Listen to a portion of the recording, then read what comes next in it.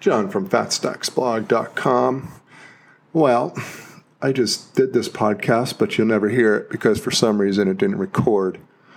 And it's a story of my life. This tech stuff just doesn't work out very well for me. I find it very frustrating. Anyway, this one is recording, so that's good news. So let's roll on. So let's talk about gut instinct. And I got to say, I more often than not go with my gut when I make decisions, especially the big decisions. And I'll give you a really good example of one where it really worked out well for me. And I think you can only make this decision with your gut. And that is really, what type of online business are you looking to establish? Okay. When I didn't even know that, like, some guy in some town could build a website and make money in some capacity. I mean, none of us knew that, right? I mean, if you're new to this, probably last year you had no idea. I didn't either. At some point years ago, and I had no idea. And then I got into blogging for a brick and mortar business, and that's when I sort of fell into the whole industry and learned a lot at that point. But before then, even when I was blogging for the brick and mortar business, the idea of just building a blog separate from some local business or services was totally foreign to me. And when I learned about the fact that you could actually publish content on a topic and write it yourself and publish it and actually monetize it, that was pretty mind-blowing. I was actually very excited about that. In fact, I can remember being younger. I mean, I thought a very cool job would be to somebody who actually wrote nonfiction books for a living. I used to go to bookstores and I'd read books. I read fiction and nonfiction on various topics I was interested in. I thought, I'd read some nonfiction topic that I was interested in at the time, and I'd be like, well, it must be cool to just be these authors who write these books, and I don't know how much they make, but they're making a living, obviously. And I thought, well, that would be kind of a cool job. And of course, this was well before the internet ever took off. This is like in the 90s. But lo and behold, the internet does take off. And here we are, is the reality is for a lot more people to be able to actually make a living writing nonfiction. So that's pretty exciting. So when presented with this idea, like, you could just start a blog and blog about a topic, and you learn about niches pretty quickly, and it's a good idea to pick a niche rather than just yammer on about any old thing. And I understood that concept right away. That made sense to me. I mean, if you bought a book, a nonfiction book, and it covered everything, it's not really much of a book, right? So anyway, I was excited. So it was my gut that really just drove me into it. It wasn't some, like, well, should I do this business? Is it a good business? I need to see some data on it. No, I didn't really need to see anything. Somebody said you can make money, and right away I saw the opportunity. Now, I initially monetize with affiliate links, so that more people talk about affiliate marketing than display ads. It was actually a big impetus for me to start Fat Stacks Blog, to talk a lot about using display ads for monetization, because it is a very viable option. And so it was my gut that made that decision. I made other gut decisions along the way as well, and putting display ads on my site was a gut decision. I had never used display ads until that point, and I was only using affiliate links, and I had this site that I was really excited about, and it's currently my biggest niche site. I was very excited because I was getting good traffic, and it was a topic I was really interested in. I had been interested in it for years, and I was putting out really good content. So I was working in every respect, every metric: traffic, time on site, my interest level, the quality of content. I knew it was good content. Yet it wasn't making a nickel. It literally did not make a nickel despite all the affiliate links and even affiliate banners and all the stuff. So, it was like, all right, well, I could try AdSense. I had an AdSense account. So I slapped them on there, and it made really good money very, very quickly. And that was it. It was like, this is not an affiliate site anymore. This is a display ad site.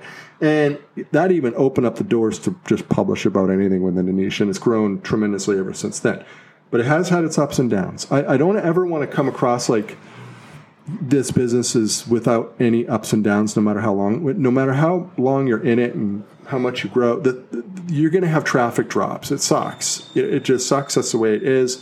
I have them every year. Traffic will go down at certain times a year. I've had Google algo updates that traffic drops. I've had Google algo updates where traffic goes up. And it's just sort of, you got to look at the really, really long term. Okay. So don't get too frustrated. I'm not even going to say that, because you're going to get frustrated, and I get equally frustrated with traffic drops, because it almost sort of like, you're like, well, the last 6 months is wiped out. But it's not really, but it is in a lot of ways, and it's frustrating. So I'm not even going to say don't be frustrated. Be frustrated. It is frustrating. But it's going to happen. But that doesn't mean it's the end of your business. Okay? So Gut Instinct has really helped. So I want to tell you right now, if you are thinking about getting into an online business, and I think it's a great business, and you hear about the opportunity of a content publisher monetized with affiliate links or display ads, you're either going to really like the idea. You're probably into writing, especially writing nonfiction. You're into the idea of maybe working with writers down the road. If this is hitting you like in the head and you're like, wow, this is an amazing opportunity. I know I could do that. That's your gut telling you, well, that's probably a good model. If you're sitting there and you immediately think, well, how much content do I have to write? How long is it going to take? And, is it a sure thing? What could I possibly write about? I don't really like writing that much. Is there a way to do this without writing? If that's your response to it, probably not the best type of online business. The beauty is there are so many different ways to build a business online these days, and for very little investment. So, don't be without hope. I'm just saying that I think a lot of times it's best to at least investigate what would be the best fit for you when starting out. So I think it just makes a big difference, because if you're not going to like the entire thing, it's hard to stick with it through the difficult times. And I'll tell you this, there are much faster ways to build a business online than publishing content monetized with display ads. All right, much faster. This is a long haul, and it's a lot of work, and you have to kind of enjoy it. You don't have to it doesn't have to be your greatest passion in life, but you have to kind of enjoy it and get excited about doing it. And so, I still enjoy it. I still enjoy the work. And fortunately, it's worked out. But I can tell you, it took a while and took a lot of writing. I wrote a lot of it myself. So I want to get to a recent case study of a site. It's a starter site to let you know where it's at. And so what it's taken to get to, well, a reasonable, a nice little milestone here. Okay, so that site is now at $1,200 per month, which is a nice milestone. It's you hit 4 figures. That's exciting. So how much content it has about 147 articles. I would say on average maybe 1,500 words, maybe 1,800 words per article, something like that. There's 81,000 visitors per month. It averages 551 visitors per article, and it has a revenue per 1,000 visitors of $14.81. All of these numbers are like pretty in line, like pretty realistic. I would say it's definitely a successful niche site. I have sites that perform worse. This is definitely successful, but it's not beyond, it's not like one of those like 1 in a million. It's certainly not that. Okay. So the big question is $1,200 a month is cool, but it's not full-time income. But full-time income, let's say, is $5,000 a month, $60,000 a year US. For a lot of people, that is a full-time living. That's good money. So let's talk about what it takes to get there. I'm going to say we're essentially going to have to, 3.5 times more the number of articles, what brings it up to 515 articles. And I don't think it'll be quite that many. And the reason I say that is a lot of the existing articles are going to continue growing the traffic, which does happen over time. They can improve. Now, eventually, articles will start losing traffic if not updated, but that's a topic for another podcast. But I do think at this stage of the game, the existing content's going to actually improve traffic. But let's just say we're going to need 515 articles at an average cost of $100 an article. You're looking at $51,000 total investment. That's if you outsource everything. Now, I want to say that I talk about outsourcing numbers a lot, and you're thinking $51,000 to invest in a site to maybe get it to $5,000 per month. Like, are you crazy? Like, that's a big risk. And it is a big risk, but here's how you get rid of the risk. And I didn't do that. I didn't have $51,000 when I started this business. I probably would have thrown it away on something else. I wrote everything myself. And you know what? That is a good option. And in fact, it's probably the better option unless you are flush with cash, which I wasn't. So I wrote everything for years. I wrote like 8 hours a day, probably more, like all the time. I wrote. Well, when I had a job, not that much, but when I eventually managed to eke out to get full-time, I wrote like crazy. I continued to write. So that's how you get rid of that $51,000 upfront cost. But let's say, at the same time, it's $51,000 value or worth of content, all right? But let's talk about the value of a site at $5,000 per month. You do the usual monthly multiple of 30 to 35. You're looking at $150K to $175K value. That's a great return. Okay, now remember, this, not every site's going to get this. Okay, I don't want to make it sound like this is an automatic, because it's certainly not. And this is this takes a while, a couple of years to get to, but once you get there, you've got this nice base.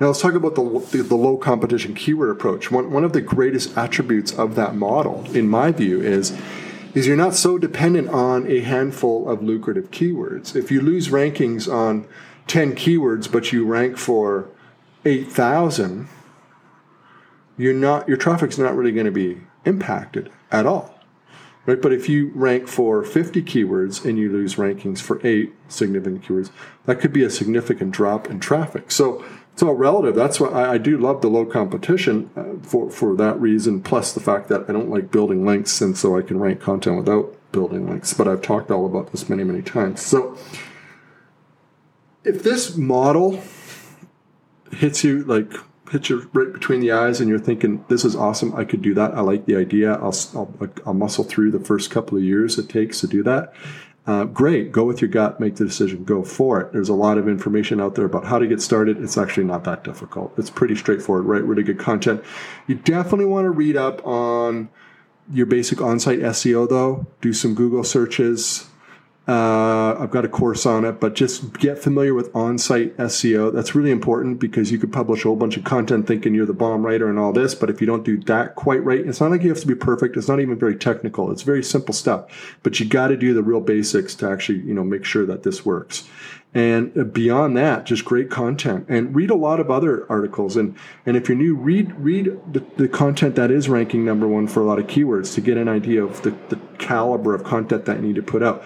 Probably it's going to be higher caliber than you think. Google wants to rank the best stuff out there. There's people pushing out some really, really good content. It's all good for visitors, but it makes it a lot more work for us. But I think at the end of the day, it's better. We push out really good content. It's hopefully going to generate a good ROI for many, many years. Go with the gut if this works for you, but if not, don't waste your time. It's a lot of work. There are faster ways to do it. Find something with paid traffic that you can make work. There's a lot of models out there. It might be a ton of legwork to set something up where paid traffic can work, but boy, once you turn on that paid spigot, and if you do it right, definitely trial and error. You do need money up front to do that, of course, but if you make that work, you can get a business going much faster. And then there's always services. I always forget about services. I did services. It was a great transition revenue source for me. Once you start a website and you're doing this for a while, even if you're not getting much traffic or making much money, you actually know quite a bit about this stuff. And you could hold yourself out to help some local businesses, whether produce some content for their blog or help them with their SEO. You may not be an SEO expert, but you probably know more than they do. You don't have to charge a whole lot, but you get money coming in the door really quickly, and services can be a great way to sort of supplement whatever income you're not making here. Or keep your job, which is always good. Don't quit prematurely, because it's hard to get those jobs back. When you go full time, it's a big, big, big decision that you want to weigh very, very, very carefully. You always want to ask the question, what happens if this doesn't work out online? What's the plan B? What am I going to do?